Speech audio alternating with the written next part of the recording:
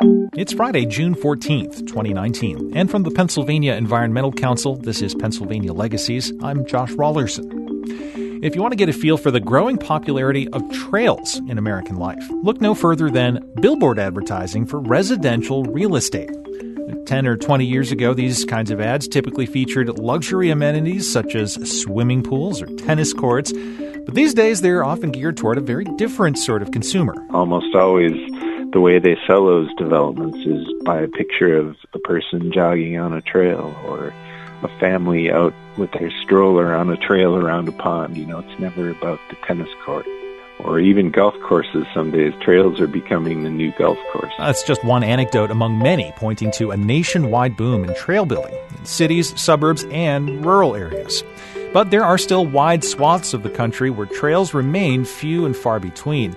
Those gaps correlate with lower scores on public health and wellness metrics, not to mention missed economic opportunities. On this episode, we're going to get a bird's-eye view of the trails industry across the U.S. and around the world, and find out how trail development in Pennsylvania compares with other states and countries. That's all coming up on this episode of Pennsylvania Legacies.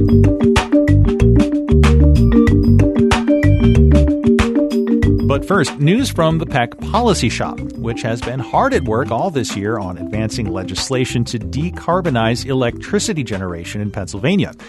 And we just got our first look at the fruits of those labors earlier this month when State Senate Democratic leader Jay Costa of Allegheny County released a co-sponsor memo for his forthcoming Energy Innovation and Investment Act. This bill would mandate a 90% reduction in carbon pollution from the state's electricity sector by 2040. And it would accomplish that by capping emissions and establishing a technology-neutral market for clean energy produced in-state.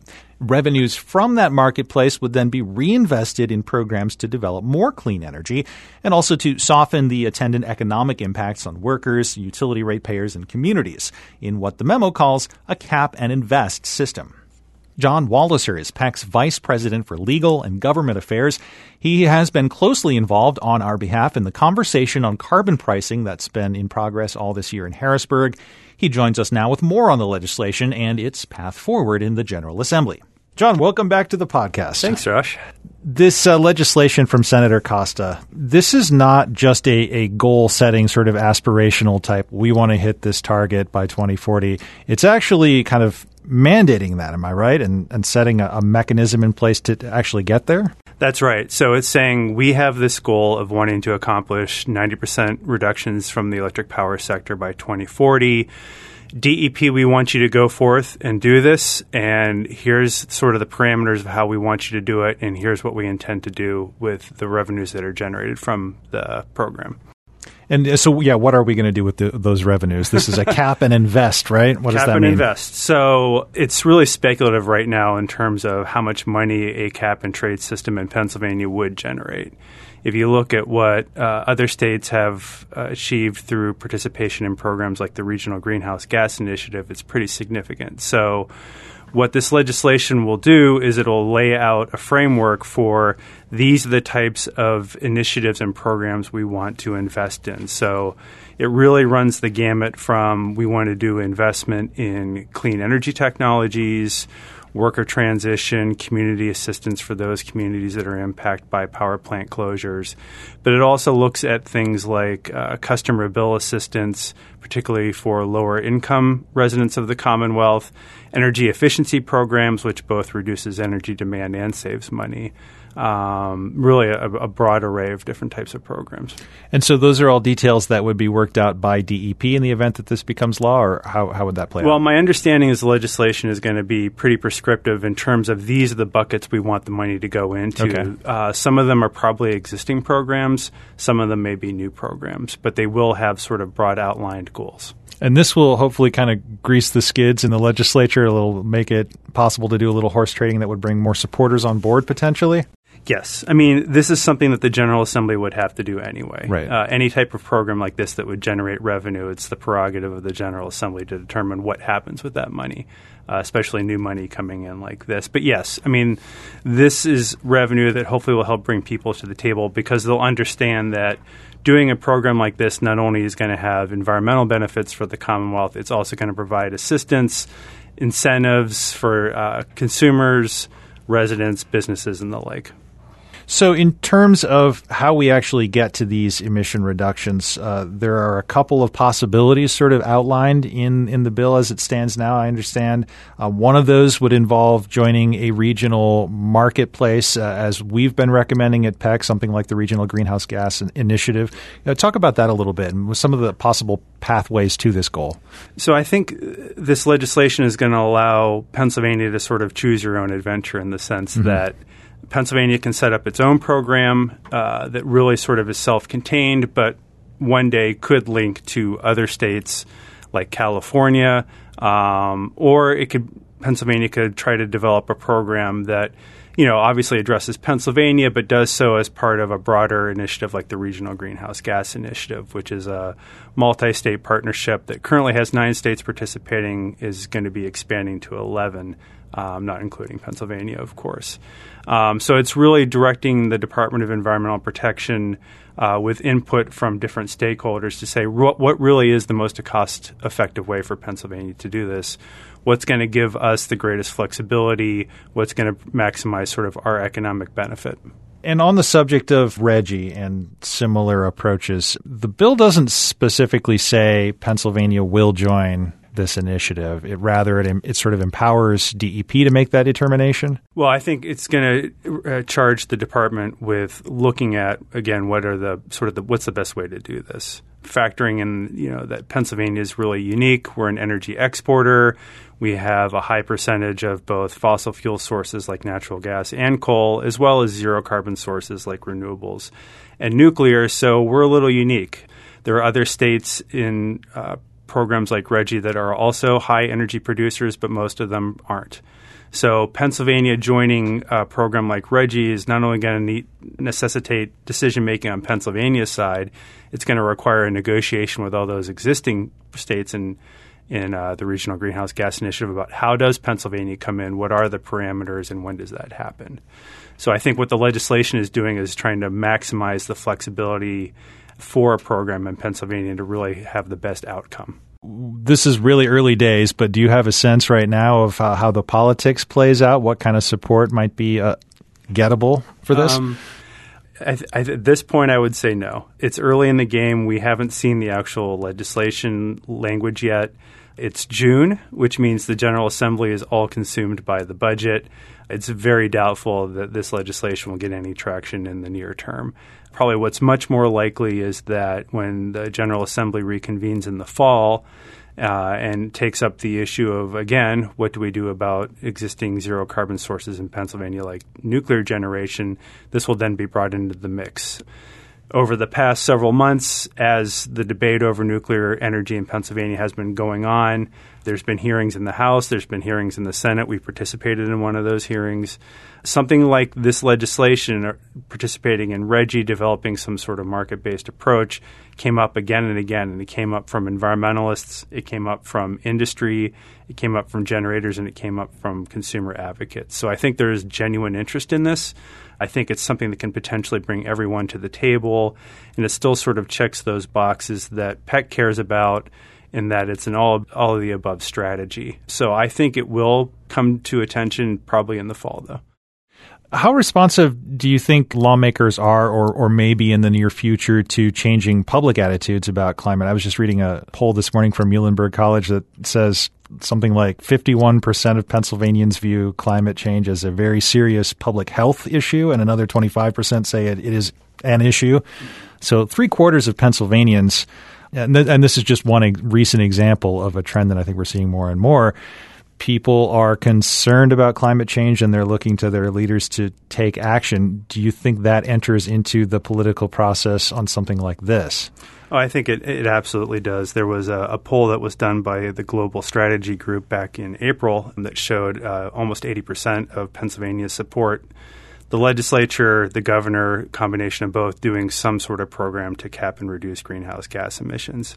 But I think what's also factoring in legislators' minds are, technology's ever evolving, business is ever evolving. You have to set up the right type of program in your state that's really going to have the right types of incentives and nudges and whatever else you want to call it to really generate that clean energy economy that we're all heading towards, and to further advance sort of the emission reduction technologies that even fossil fuel sources like gas and coal can utilize. So I think it's partially public pressure and public recognition that this is an extraordinary issue for the Commonwealth. I think it's also making sure that Pennsylvania stays ahead of the curve in terms of energy and economic development. And legislatively, we're not expecting to see much happen until the fall, you're saying. From there, what would the timeline look like potentially? Well, even if this legislation were to pass on, day 2 of introduction, it would still necessitate a very prolonged public process. Any sort of cap-and-trade market-based program would have to be predicated on a regulation or rulemaking that's done by the Department of Environmental Protection. And as we've seen for a number of different programs, that's a multi-year process. So even if Pennsylvania in the fall were to make the decision, advance the legislation, get it signed by the governor, you're probably looking at 2020, 2021 at the earliest for a program to go into effect. Which has to meet its goal within less than 20 years at that point. That's right. All right. Stay tuned. We'll bring you back in as the story develops. John, thanks for the update. Thank you.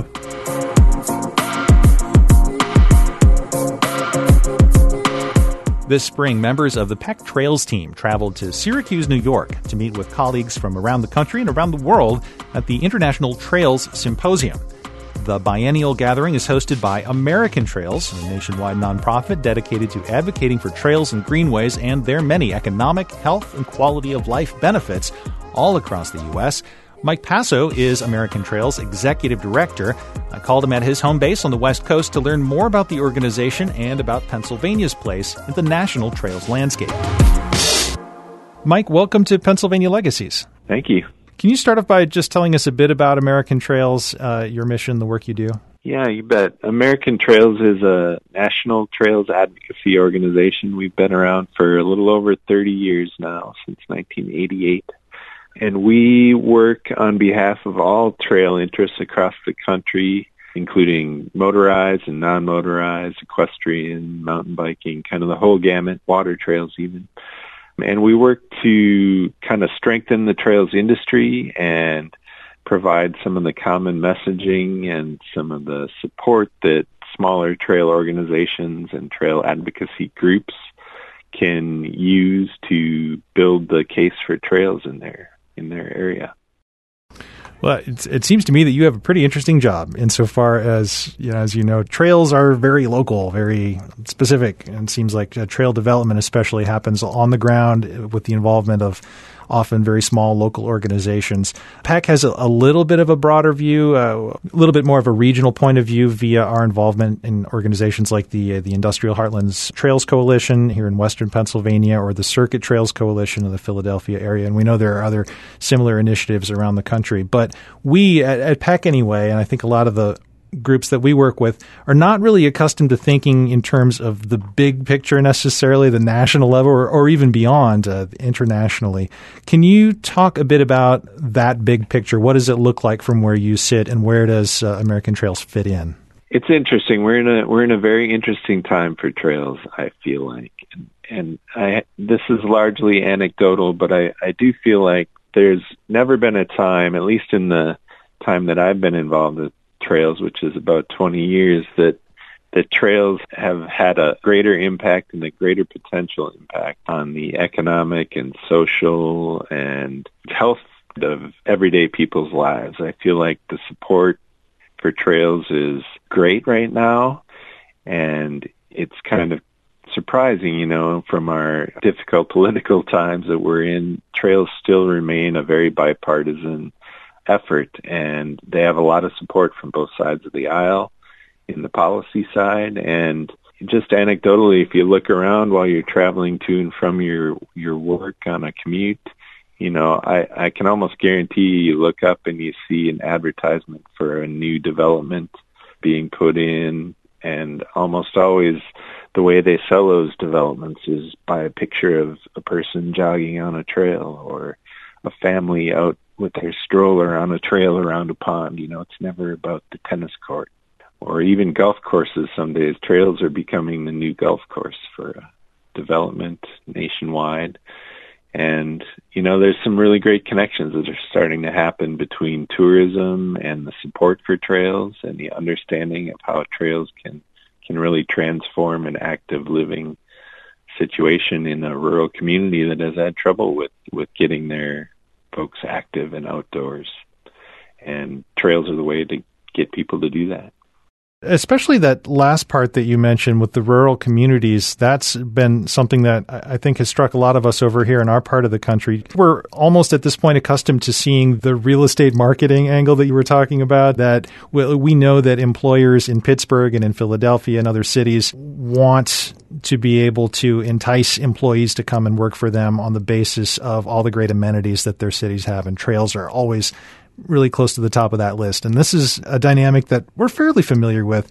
But in Pennsylvania, in Western Pennsylvania, where I'm based, really in the last maybe 5 to 10 years, it seems like the smaller towns are really getting on this bandwagon in a big way, especially when you consider how maybe a little bit longer ago there was more active resistance to just the idea of trails. Like, what do we do with this? Is this going to bring people into our community that we don't necessarily want to have around? What do we get out of it? And so on.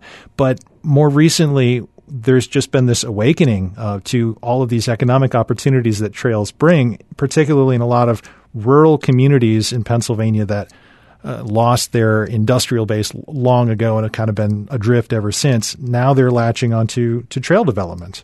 How does that pattern map out against what you see at the national level? Is what I'm describing a nationwide phenomenon? Yeah, that's a really great question. I think it is in the big picture, it's definitely a nationwide phenomenon. It's happening in rural communities all throughout the country, in all corners of the country. But there are still very, very obvious and very noticeable gaps in the South and in the Midwest where that infrastructure just isn't in place yet. And it becomes very noticeable. It becomes very obvious when you look at active living lifestyles in those same areas. We're starting to map out where trails are as an organization with a group we're calling Trails Move People, where we're kind of investing in the research that shows where the trails are in our country, where they aren't more specifically, and then starting to match up the trends between those, with health metrics in the communities that don't have trails versus health metrics in the communities that are burgeoning with trails. Probably the best example of that transformation has happened in Bentonville, Arkansas, where they, historically have had, fairly poor health metrics and poor active living metrics down there, and they really invested through foundation support in developing a very active trail system within a relatively small town. And it's just completely transformed the economic numbers and the health benefit numbers dramatically, almost entirely because of investment in trails. And that's happening in pockets throughout the nation for sure. But it isn't full coverage by any means. There's large gaps that we need to address. Where are you seeing those gaps the most? And then what are the parts of the country or the world in general maybe that are seeing the most activity in the trail space? The American West probably has some of the most activity, and the flip side, Pennsylvania is actually a perfect example of an area where it's really kind of the top of the game in terms of developing that trail infrastructure and connecting it to the health of rural communities. There's been a huge amount of research in your area and in the Northeast as well. But the places where it isn't showing up as well is the Heartland area and the South. They're probably the biggest gaps that we're noticing right now. Alabama and Mississippi are not leaders in trails and have not invested in trails, and to some degree Kansas as well. Nebraska is kind of burgeoning. Lincoln is actually the best town in America, Lincoln, Nebraska, for having a trail the closest to the highest number of population per capita. So in Lincoln, Nebraska, every person is closest to a trail than in any other part of the country. And you can then correlate that again with active living metrics that really work out. So Nebraska is kind of one of those states that's starting to burgeon in the Heartland area. And you can really see the effects when the states around it, Kansas and Oklahoma, are not having the success with trails. How do you account for those discrepancies? Is it just a matter of political will, or is it a cultural thing, or something more structural than that? Or is it just something you can't even really make a broad statement about, and it's just idiosyncratic and very local?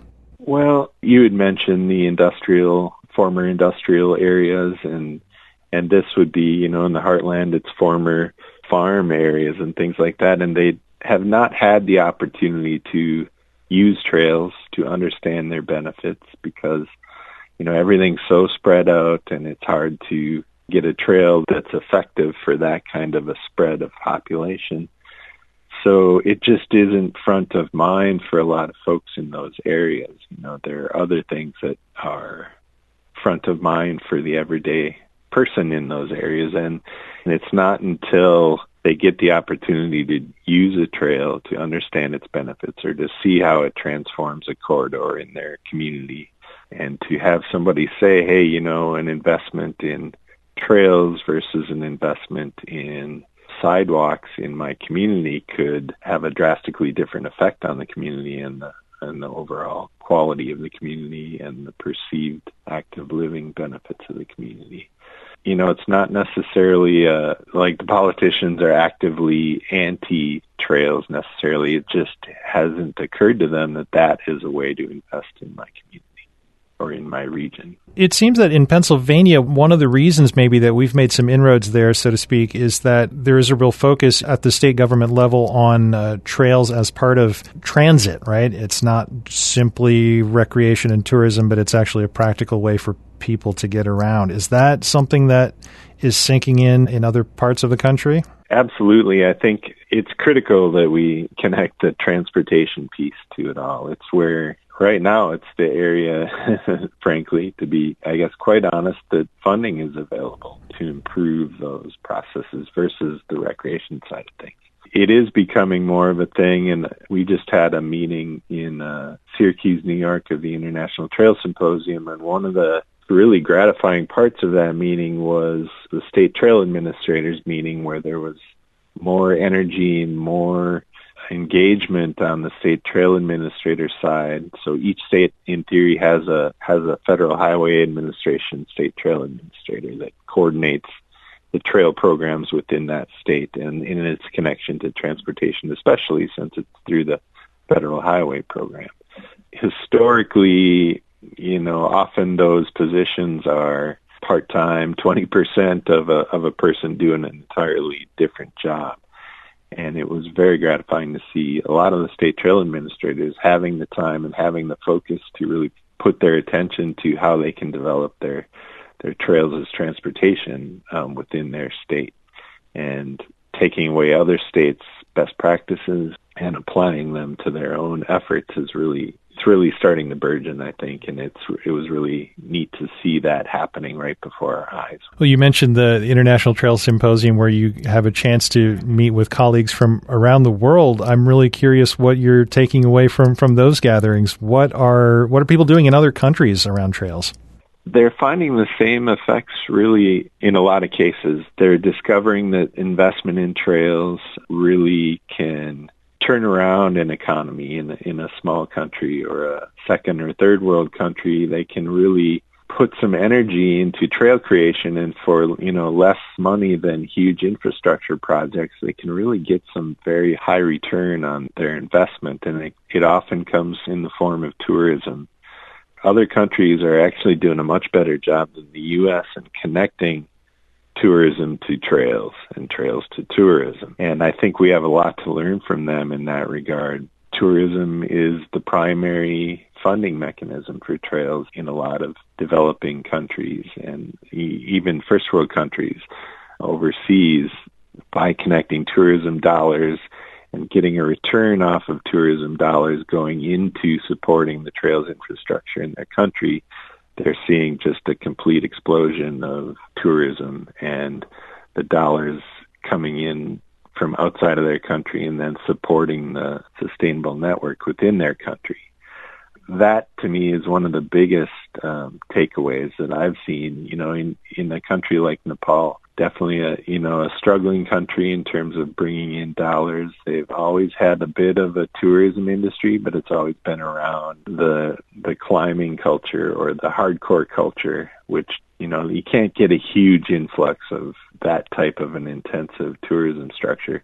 But you can by expanding that trails network that started to serve the tourism of climbers, expanding that into the cities that are surrounding and the gateway communities to those mountain areas. By adding trails into that area, they're increasing their tourism of a group of people that are more able to get a larger group of people, like families and the people that aren't going to go climb Mount Everest, but are going to go and visit Nepal and go to Kathmandu and take in the culture.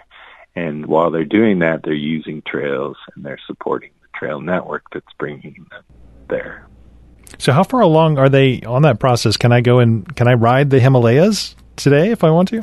You can ride the foothills of the Himalayas. Yeah, Nepal has really taken the lead. It's definitely not a mountain bike culture there by any means, but they are developing trail systems and they're developing the structure and the economic foothold there where people are leading, day hikes out of Kathmandu, and they're leading horseback adventures out of Kathmandu for people that just want to go out for the day. You're starting to see it more and more, and because that's bringing the money that can support it, it's building on itself and becoming a pretty fast-growing part of their economy. Shifting a little bit to focus on your advocacy efforts at the national level and in whatever other levels American Trails is active, I think I heard that you have a background in the outdoor industry. I'd love to hear your point of view on how businesses, small and large, that have an economic stake in outdoor recreation can or should be involved in trying to influence policy, in their communities. Right, yeah. My background, I've been the executive director of American Trails for about 2 years. Before that, I was the executive director of the Professional Trail Builders for about 10 years, and that was kind of a part-time job. And my other job while I was doing that was running a sea kayak tour company out of the San Juan Islands in Washington State. And that came out of guiding canoe and kayak trips for people of all abilities for years before that. We operated almost entirely on water trails all throughout the San Juan Islands and southeast Alaska. So I developed a real appreciation for, water trails are essentially a little bit different than land trails because it's not an individual path over the water, but it's a series of connected launch points and camping spots and things like that, and you can go any direction, but you have all this infrastructure there to make that water trail useful. So you can go out and you can camp for 4 days on this water trail, or you can find a place to go to the bathroom or to get out and go have lunch, things like that. So I do think trails support an entire industry of outdoor recreation that isn't always, necessarily the most obvious or the most recognized in the ways that it supports it. People have a tendency, I think, when they go out, that trails just exist. They don't really realize that trails are infrastructure and that they require maintenance and that they require investment. So we need to make that connection on the national level and to the everyday person that trails are an important part of our infrastructure and are important to be invested in the same way that our roads need to be invested in and our park systems need to be invested in. They're a critical part of happiness and health and heritage across our country. The Pennsylvania Environmental Council, obviously we're an environmental organization, but we do a lot with trails, and the reason for that is we believe that outdoor recreation generally is sort of an avenue to involvement in the environment and stewardship. We can get people spending more time outdoors. They're more likely to care what happens, more likely to become involved in affecting it for the better. I'm just wondering about if that idea connects with your mission. Are people who are passionate about trails and outdoor recreation across the country, around the world, are they also pretty reliably environmentally inclined? Yeah, absolutely. And because trails kind of cut across the spectrum, there's different perceptions of trail users and how the environmental inclination can come in the form of conservation stewardship instead of necessarily environmental stewardship. So in that way, it kind of spans, the conservative, progressive spectrum that we all live in. So there's different ways that different people see that environmental stewardship, and it largely comes through how they use their trail system and how they use the land that trail system allows access to. And I agree 100% that if people can't get out there into the land through a trail, almost always through a trail, they're not going to have the inclination to step up and answer that call to action, from the American Hiking Society saying, you need to support this legislation or you need to call your senator right now. What we're finding kind of on the national level is that we have a ton of trail stewardship that happens across the country. There's volunteer groups that come out and support and get rid of that invasive species and spend the day collecting trash on their trails. But ultimately, what seems like a ton of people only ends up being like 1 or 2% of the population, and that equation, I think, needs to change. And it's definitely one of our goals, from American Trail standpoint, is to support the stewardship side of things. Because right now it's pretty well known there's a very large trail maintenance backlog on our federal lands especially, but also on our regional, state, and county lands.